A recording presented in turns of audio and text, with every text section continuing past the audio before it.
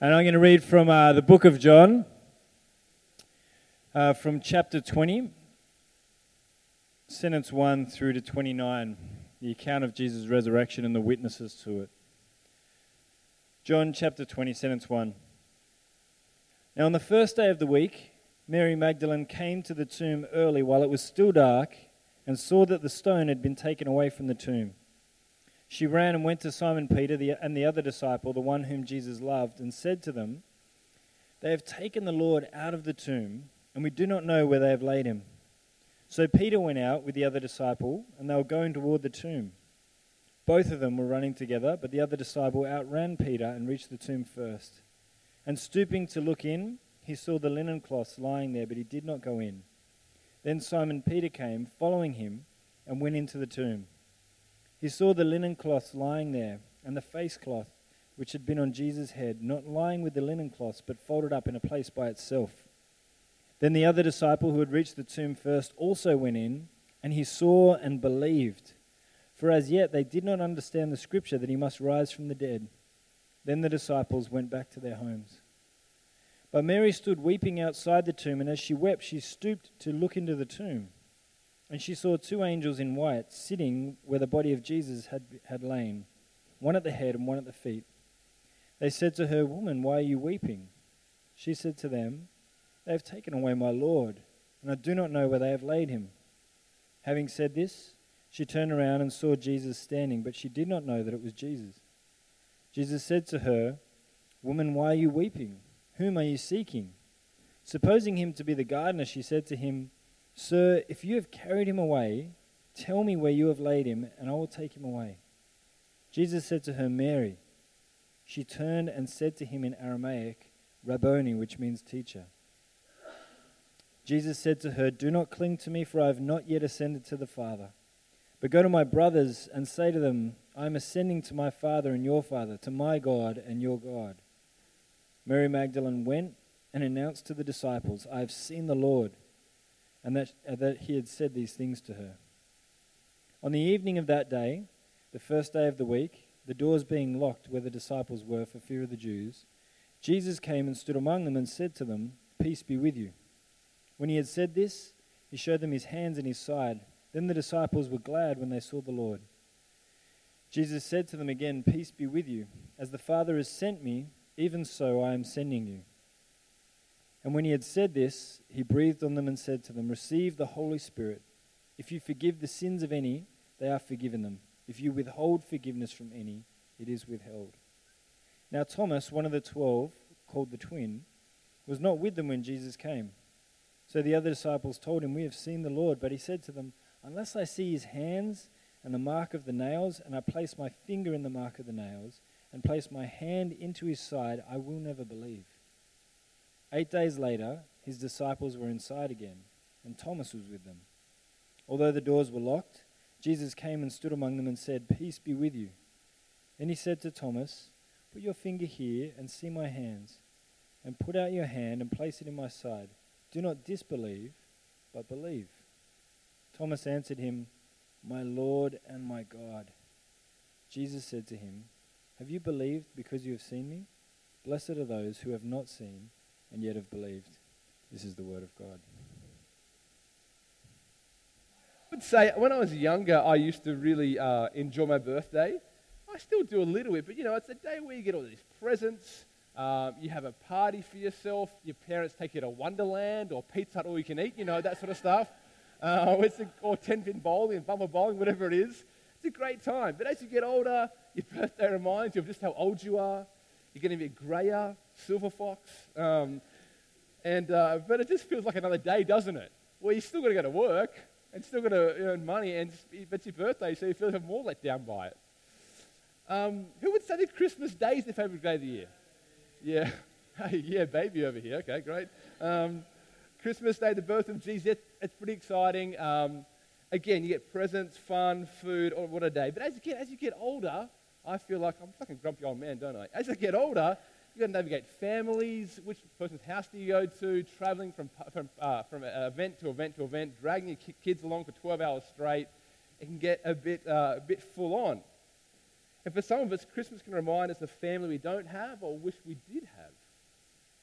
Other favourite days could be the first day of holidays. I love holidays, but I don't know about you, and maybe it's my worrying personality, I think I overthink it, because for me, I look forward to a holiday, but the first day reminds me that it'll end soon. And so I'm caught in this loop of like, I want to enjoy it, but I can't because it's going to end soon. And so I'm like, oh, yeah, I don't enjoy it at all. And so the day is ruined for my fears and worries. I want to say that Easter Sunday, I'm going to try and show you why I think Easter Sunday is the best day of the year. Not because it's a long weekend or because you get chocolates or hot cross buns, but I want to say because of what it achieves and what it means for us, for humankind forever. And for the next 25 minutes, I want to walk you through Easter Sunday, taking you back to the very first Easter and showing you what it means for us. I want to show you the hope and the freedom, the life that is yours because of Jesus' resurrection. So let's go back there, the very first Easter Sunday. But I want to try and focus on just one person in the story. There's so many events happen in this story, in this narrative. I want to focus on just one person. That person's name is Thomas. Now, you might know him as Doubting Thomas. This poor guy, if you ever noticed Doubting Thomas, one mistake he makes, Doubting Thomas. It's just branded forever. Anyway, let's have a look at Thomas in the story of Easter. We're going to walk through John 20, looking through Thomas's eyes. Thomas was one of the 12 that Jesus called to follow him, and he responded and followed. And throughout the gospel accounts, you don't really hear much of Thomas until really the resurrection. Now, just think for a second, try and put your mind, or try and put your thoughts to being one of Jesus' followers back then.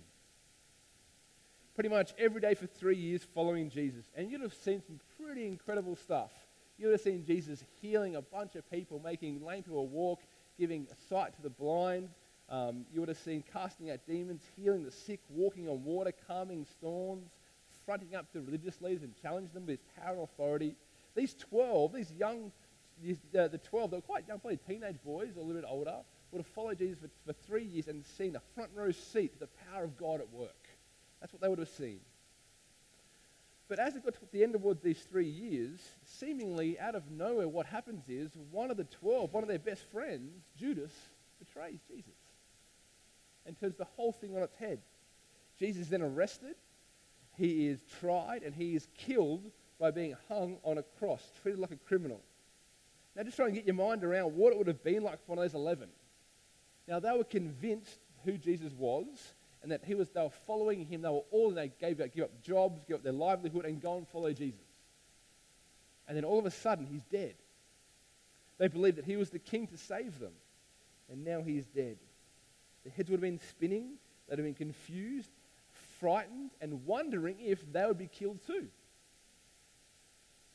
Now, they had not listened or really understood when Jesus had told them that he was going to die on a few occasions for the sins of the world and rise again. They hadn't really computed that yet. And so his death for them was absolutely confronting. It was overwhelming for them. And they were confused and scared. And we read in John 20:19, the disciples were hiding in a locked room, fearful of what would happen to them. But then that sort of triggered these strange events happening. On the screen you see in John 20:18 that Mary runs to the disciples proclaiming that she's seen Jesus alive. We read early in the chapter Jez read for us that she had seen Jesus alive, that he had appeared as he said he would. But I'm sure on hearing this, many of the followers weren't convinced. They just thought Mary might have been out of her mind with grief or stress or worry, and she had seen something that she'd wanted to see. It wasn't real, it was driven by her grief. But then we see the more strange events keep happening. Later in the day, Peter too announces that he had seen Jesus. Then Cleopas says, I also walked with Jesus today on the Emmaus Road. But through all this, Thomas is very, very skeptical. Thomas does not want a bar of it. He's not up for this at all. He knows that dead people don't rise from the dead. As much as he wants to see Jesus alive, it doesn't happen. Thomas is saying this is not going to happen. Thomas is almost filled with annoyance and grief and discouragement. He decides what he does is he decides to leave. He's had enough. The followers, the disciples are hanging out there. Thomas says, I'm out for a bit. I need to go and clear my head. And he goes for a walk or whatever he does. Bad time to leave. But look what happens next. Sentence 19 and 20. On the evening of that day, the first day of the week, Thomas has already gone. The doors being locked where the disciples were for the fear of the Jews, Jesus came and stood among them and said to them, "Peace be with you." And when he had said this, he showed them his hands and his side. Then the disciples were glad when they saw the Lord. Thomas has missed out. He wasn't there. Jesus is alive. He's risen from the grave, defeated death once and for all. And he appears to them to prove who he is, God in the flesh, the King. But Thomas has missed it. He's missed it. Then, later that night, Thomas comes back to the followers, and they're all joyful, having a great time, and Thomas is all depressed and sad and scared still. And they would be like, "Oh, Thomas, bro, you missed it. You missed it. Jesus is alive. He's risen. He was here." Now, Thomas, at this point, he could have believed his friends and said, "Wow, amazing, yeah, cool." Or he could have been Thomas and did this. Have a look what he says instead. Now, Thomas was one of the 12, called the twin, was not with them when Jesus came. So the other disciples told him, "We have seen the Lord." But he said to them, "Unless I see his hands and the mark of the nails, and place my finger into the mark of the nails, and place my hand into his side, I will never believe." I would never believe. They're strong words. Thomas is saying, unless I physically see the resurrected Jesus and poke him with my finger and feel the wounds, I will not believe. No matter what you crazy people say, I'm not in for this, he's saying. He's adamant. He wants evidence. He's not going to be fooled or tricked. He's not a gullible idiot. Thomas does not believe that Jesus is alive and did not expect him to come back to life. In Thomas's mind, dead people stay dead. And that's what he's saying. But Thomas is in for a surprise.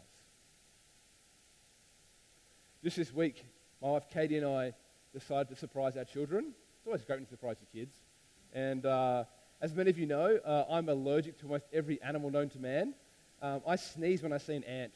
I don't, but it feels like that sometimes. My allergies have meant that we can't get pets, and much to my kids' disappointment. We've had a fish and a mouse, but that doesn't count, does it, right? What are they? Anyway, this week Jez and Mel went away on a holiday, and they have a rabbit, and so they asked us to bunny sit, which is a thing, right? We bunny sat, I guess. And they asked us. My kids were very excited because they could have a pet for 3 days. Now, before they went away, before we said yes to bunny sitting Jack, their rabbit, we started talking about. Katie started convincing me, actually, let's get a rabbit. And so she slowly chipped away at me, and then she sealed the deal by showing me this picture.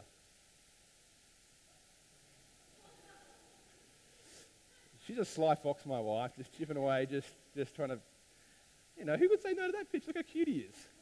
It's like little Peter Rabbit, isn't he? Anyway, I said, "Okay, I'm in, as long as we get that rabbit." And we did. We have that rabbit. Look, right? That's our rabbit. We got it. Excellent, right? So anyway, we thought we would surprise our kids. And so anyway, last Monday afternoon, Katie drove to get a new pet, and we thought we'd surprise the kids. So we said, Katie said she should go into the shopping, buy some Easter eggs for the kids. Now, during that time, I was saying to the kids, "Do you like rabbits, guys?" They're like, yeah. I said, "But we can never get one, right? I'm allergic to animals, so just trying to bait them and, build the suspense, right? Like a good dad that I am. I'm saying, I'm too allergic, I can't." And then my son Jet said to me, "Dad, I'll buy one with my own money. I'm that committed." I said, "That's so nice, but we can't. I'm sorry." Just crush his spirit. Anyway, Katie gets home with the rabbit, and we hide the rabbit behind the door. And I sit the kids down in all seriousness. I say, "Now, guys, each year when we get some money from our jackfruits, which we do, and it's jackfruit season anyway, it's a whole new story, which I'll tell later on. When we get money from our jackfruit, last year on a holiday, this year we've decided to expand our family. And we've decided to get a new member of our family. And so let me introduce you to our newest member." And I picked the rabbit up and I carried him in. And the best part was their response. And so my son Jet, he just felt overwhelmed. He had to move, he had to jump, he had to get around. He couldn't contain himself with excitement, which I love seeing. My middle daughter, Indy, she just sat there with her mouth open. I was just in awe, what has happened to me? But I think the best response was my youngest little Savvy. She just started crying. she just was so happy, she just let this squeal out. And I thought, what is that noise? I looked over, I thought, has she hurt herself? She kicked a toe somewhere? And she's just squealing and just crying, and I'm just so happy. And it was a cool response. And as you see, there's our rabbit called Sky. Sky Mork is the new bunny in our family, right? But what I love was this surprise. It brought so much joy. It brought so much happiness to my little family. I love it. We read here in John 20 we're going to read here in John 20 of Thomas getting this amazing surprise, so much so that it brings him joy and it changes his life forever. His life is never the same when he meets the resurrected Jesus. Have a look at this. John 20, 26 to 28. 8 days later, his disciples were inside again, and Thomas was with them. So he's there now with them, Thomas.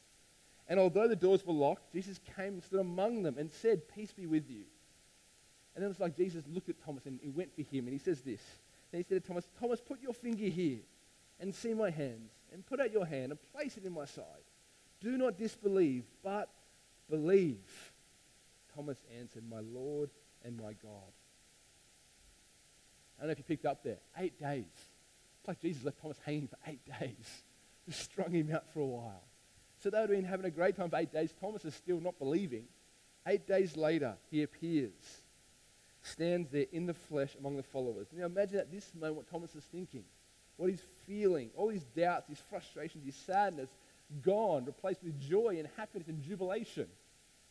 The surprise of his life. I'm sure he could hardly even breathe. And then Jesus approaches him personally, and he knows what Thomas has been thinking, and he says, "Put your finger here, see my hand," just as Thomas wanted to do. He said, "Unless I touch Jesus," he's like, "Okay, put your fingers here, poke the wounds if you want to." And then he says, "Do not disbelieve, but believe." It's exactly what Thomas has been thinking and feeling. And in that moment, all objections and resistance have evaporated, weeks of doubt and disbelief gone.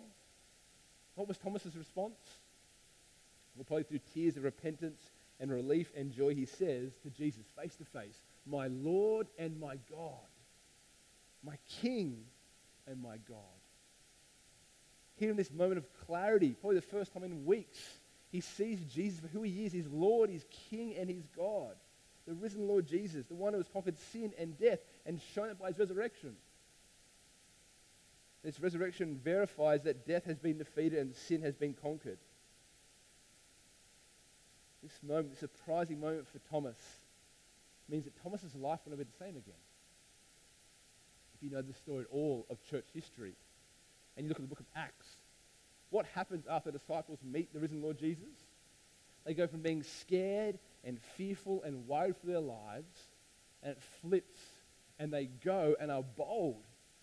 They proclaim Jesus to a world that needs to know. They face death with almost a recklessness now, because they know where their home is. They know the resurrected Jesus has secured their place forever and eternity. They can live as free people proclaiming the kingdom of God to all people. And most of these followers were killed for proclaiming Jesus. They went from scared and hiding to bold and fearless. Why? Because they know the resurrected Jesus. And they have hope in that resurrected Jesus. The resurrection of Jesus changed Thomas' life forever. And I want to say the resurrection of Jesus changes everything for us here and now. And I love this account of Thomas. It shows that even though Thomas knew Jesus intimately, he knew him for 3 years. He didn't assume that Jesus would rise from the dead. He wanted to see for himself. He didn't want to be tricked or fooled. He wanted evidence. He wanted proof. And he got the surprise of his life and he exclaimed, "My Lord and my God." He went from a doubter to believer, and it changes Thomas's life forever. But what do we do? Sitting 2,000 years from that event, what do we do sitting up here? Because we cannot go and poke Jesus. We can't go and touch and feel the physical Christ. What do we do? How do we believe? We don't want to be gullible or have blind faith. So can we? What do we do? Well, I just want to take a few minutes now just to show you, to believe in the resurrection doesn't mean you have to have blind faith.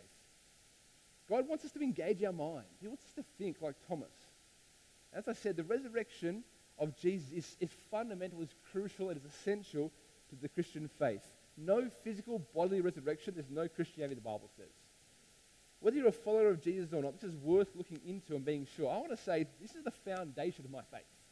The resurrection of Jesus, the bodily, physical resurrection of Jesus, is the foundation of my faith, and it should be. So, let me just quickly walk through some evidence for the resurrection of Jesus. I'm going to do a quick flyover, and there are so many books written on this. The book at the back, Tim Keller's Reason for God, chapters on this stuff.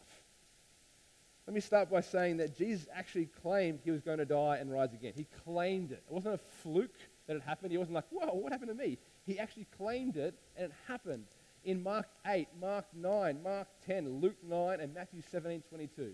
Let me show you one of them. Matthew 17:22 on the screen.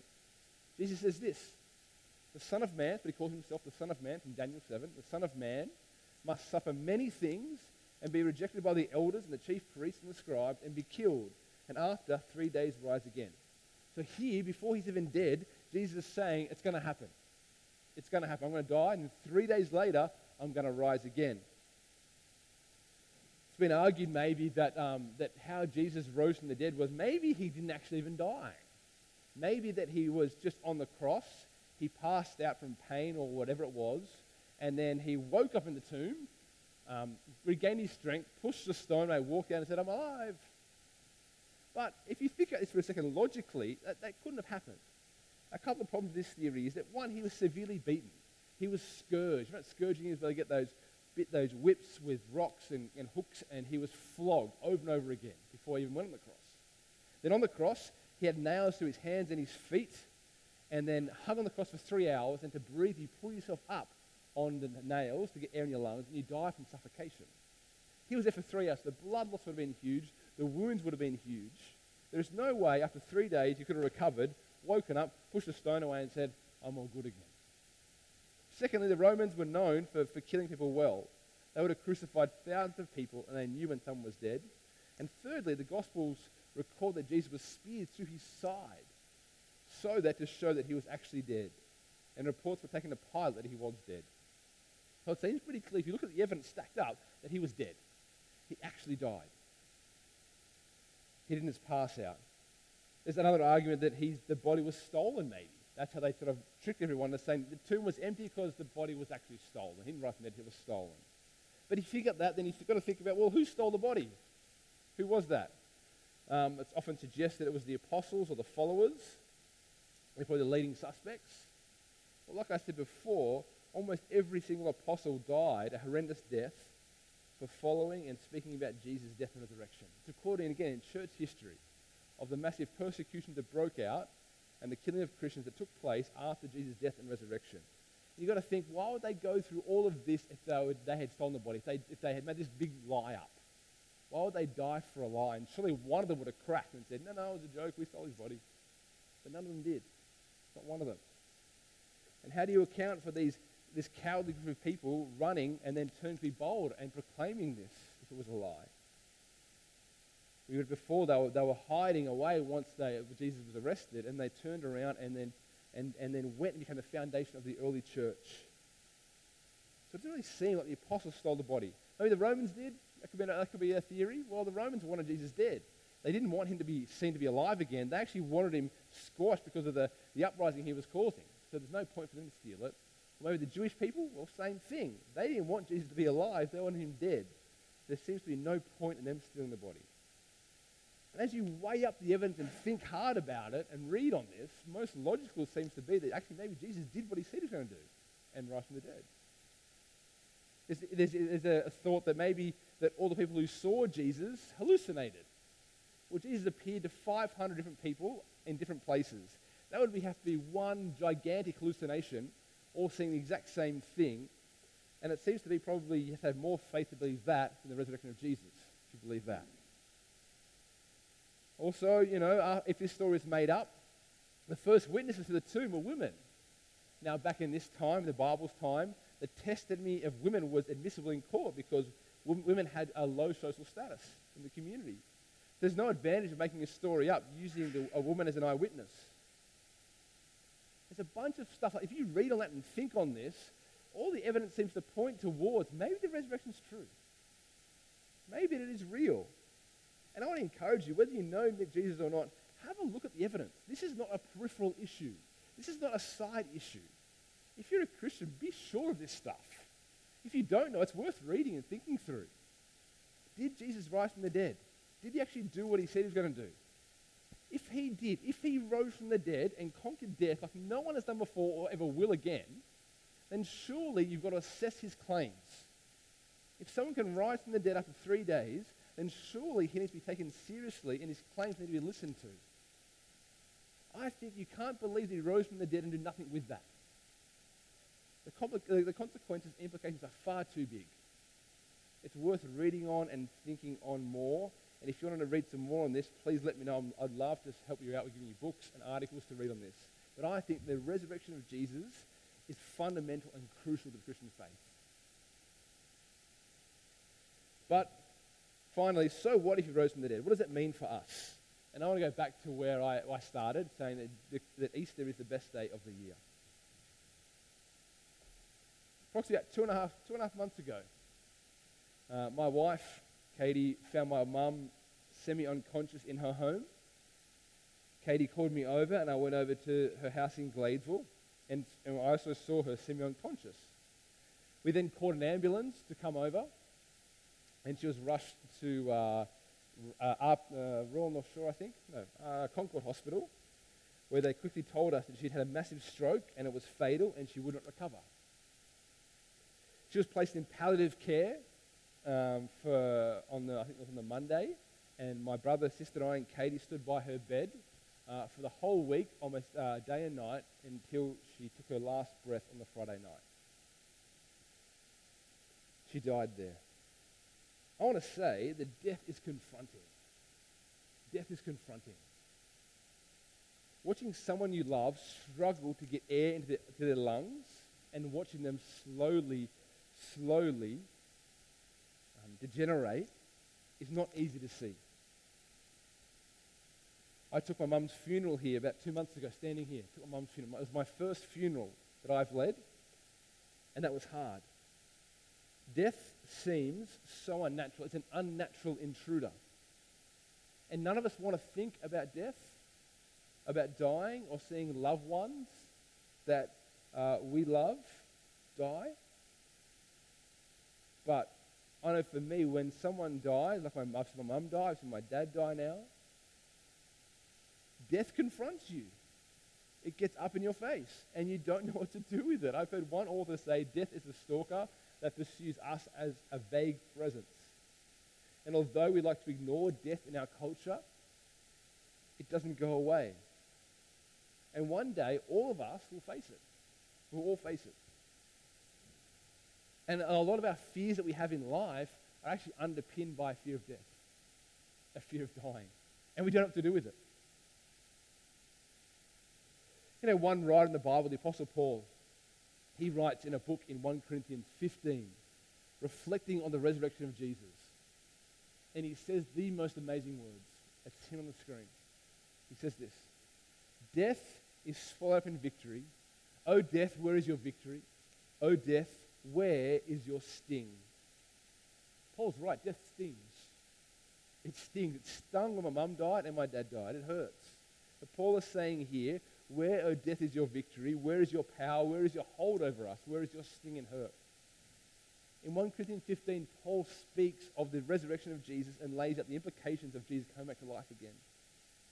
And what we read here is that Jesus has conquered death. He has defeated it. It has no hold over us anymore. For those who trust in Jesus, death has lost its grip and has lost its sting. Jesus has beaten it and conquered it once and for all for those who trust in Christ. And death here and now, as C.S. Lewis says, is simply a doorway on into eternity. You know, the message of the Bible is this. All of humanity, all of us, have rebelled against our good God. None of us have loved him as he deserved or listened to him as we've been created to.